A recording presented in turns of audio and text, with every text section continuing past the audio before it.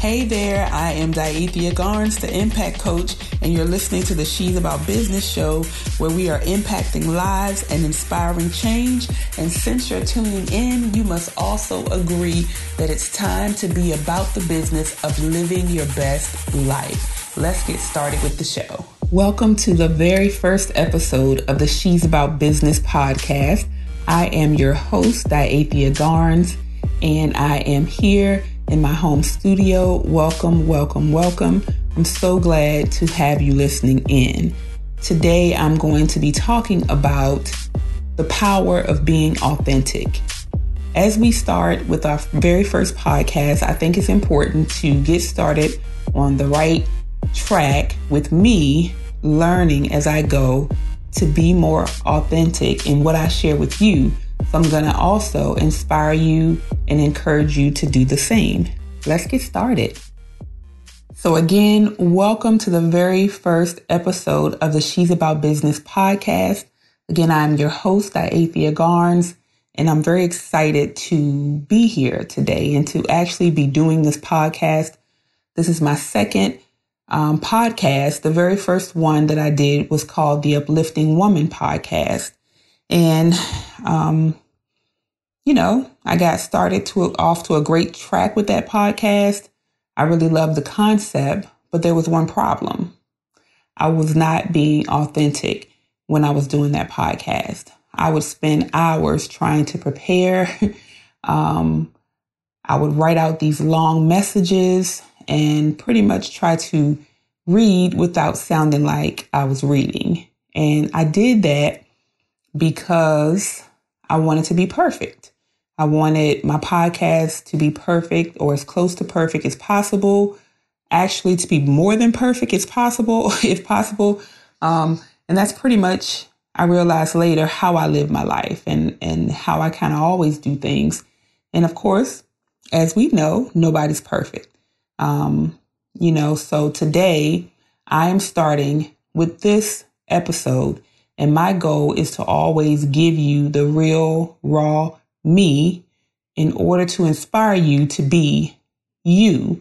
And not only, is it a point of being authentic and being the real, raw you, but in that space, you're also being the best you. That's when you're actually at your very best. And I think a lot of people, myself included, up until recently, hadn't really identified who they really were. And I know, we talk about, know yourself and things like that. We say a lot of cliches, but honestly, I believe from the time we're born, people are telling us who we are, right? They're telling us what their opinions of us are. And that begins to manifest into this false identity. And it's like we try to fit those things so that we can get other people's approvals. And I know this sounds like a very simple thing in a way, because we've heard people say things like this so many times, but why doesn't it sink in? You've probably listened to Oprah, you probably read some book, you've heard it before, but why is it that it does not sink in? Why is it that we continue to live our lives trying to be what other people expect us to be? And it may be some of you out there who are listening and who are saying, oh, no, that's not me. I don't care what people think of me. I'm my real self. But I want you to just take a moment and think about the last time someone, said something to you that really cut you deep. And you spent any amount of time thinking, well, maybe they're right. Maybe I am to this or to that. Maybe I am like they're saying. Maybe I do need to change. How can I change that? Right? And I'm not saying that we don't need to change, because, anything that doesn't change dies, right? We all should be constantly changing. But I think that change should come from self-reflection and also reflecting and listening to the heart of God, right? Because he's constantly giving us messages, and we have a guide that's leading us and helping us to be better. But a lot of times, instead of listening to him and doing self-reflection and growth, we focus on what other people have said our whole lives. You're too fat, you're too dark, you're too crazy, you're always tripping, I think you're bipolar, all these things. And we begin to accept that. Well, I trip all the time. I'm crazy. I know I'm too fat, but hey, I like food, right? I know I go off a lot, but that's just how I am. Is that really how you are? Is that really how you are? Here's the thing. I decided, and I'm going to be sharing this, on social media and my website and things like that. My topic that I'm going to be working on for myself and for my clients for 2019 is asking the question, what life do you really want to live? What is the life that you believe you were purposed to live, and how can we get there?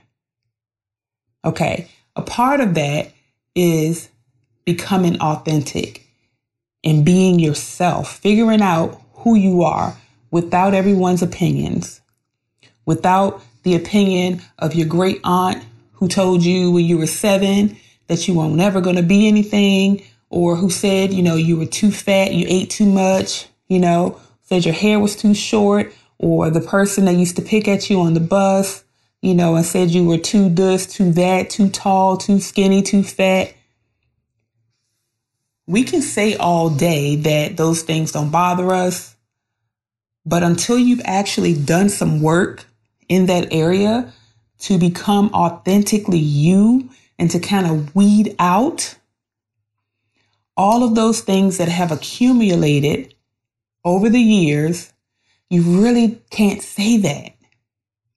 And I'm speaking from my work with other people, mental health counseling, as well as life coaching and ministry, and my personal experience in dealing with the issues that I've dealt with. I didn't know who I was, people. I knew some things about myself. I knew a lot of things about myself. But one of the signs that really told me that I didn't know who I was is other people's opinions of me, or other people's opinions of what I should do, could quickly change how I thought about myself or my plans, my goals. For instance, when I was working, in the financial industry, I was doing that. And, I really loved helping people. So I really loved helping people plan for their future, and, helping them understand how to do better with their money and things like that. I think I had tapped into the fact that I was supposed to help people, right? But I was also going to school. I was going to Old Dominion University, and I was studying, public speaking and communication and, writing and things like that. And I had somebody who was a mentor say, you're really great at this thing, at this financial planning and business and things like that.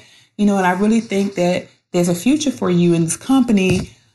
And, I really think you should pursue that. You'll be great at that. Now, deep in my heart, I knew that one day I would be doing what I'm doing now. I knew it, right?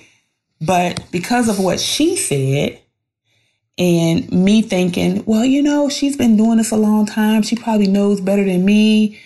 She says I'm really good at this and this will be a great opportunity. And I really want to, I want to please her. She's my mentor. She was also my boss. I think I'm going to change my major. So I changed my major to business, went to a different school and everything. Fast forward about 6 years, I did well in the company, but I had also realized, hey, this is not for me. This is not for me. This is not the way that I want to be helping people. I want to do something that's much more emotionally personal. Now, I know dealing with finances is definitely emotional and definitely personal, and I still do some of that, but on a different level, on a deeper level. where I'm able to get to know people better and things like that. So fast forward, and I ended up actually going back to school. I had finished the business degree, went back to school for something similar to what I was doing before. The moral of that story is, had I stayed on track with what I knew to be true about myself, I would have finished school a lot faster. Not to say that the business degree has been wasted, because of course I'm an entrepreneur, so I still am in business, but I could be doing what I'm doing now without that, right? But the other things that I was seeking would have been more beneficial to what I'm doing now.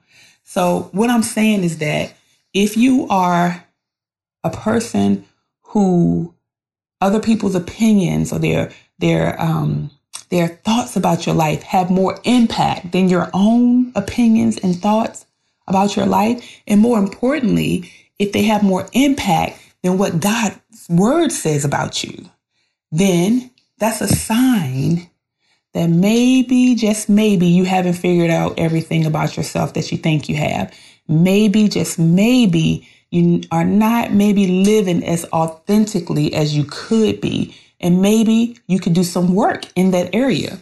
I'm going to read to you a passage from a book that, I've had a couple of people recommend this book to me over the years. I'm really careful about the things that I read because, I want to make sure that the things that I read are not in contradiction to Christian principles. So sometimes you got to kind of like take certain things from the stuff you read and kind of leave the rest there.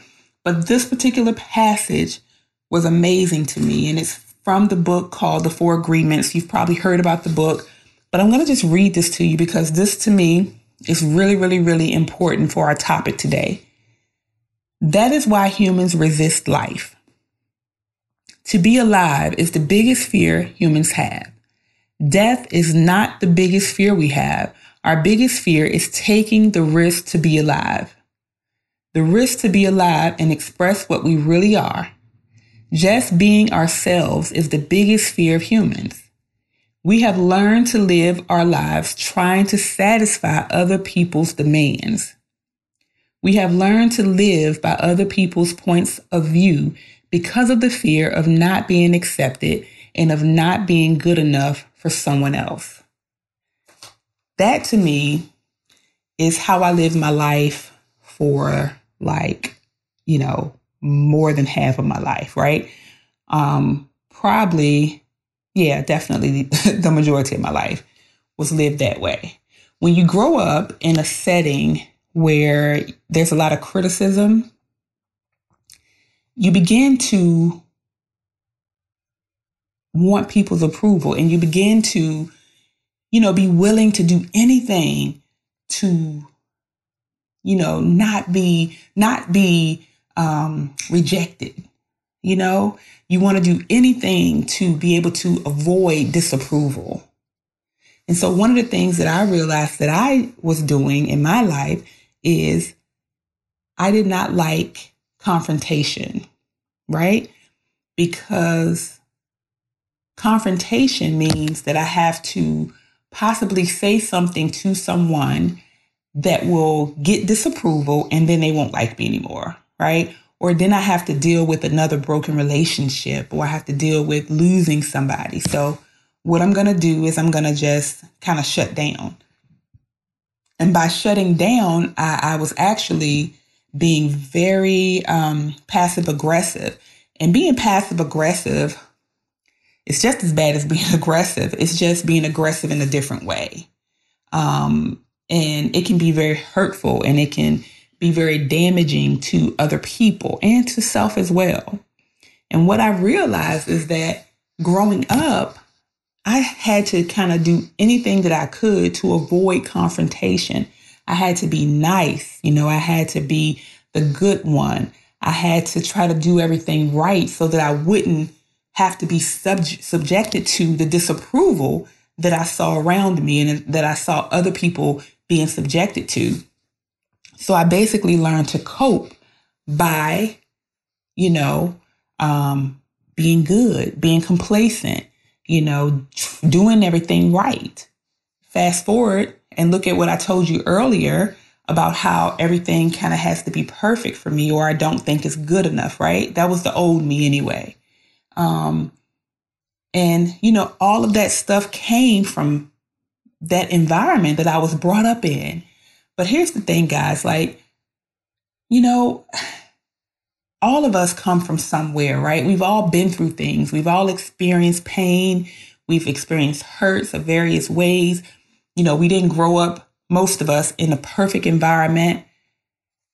And you have a right to maybe be a little pissed about that, right? Let me just be real.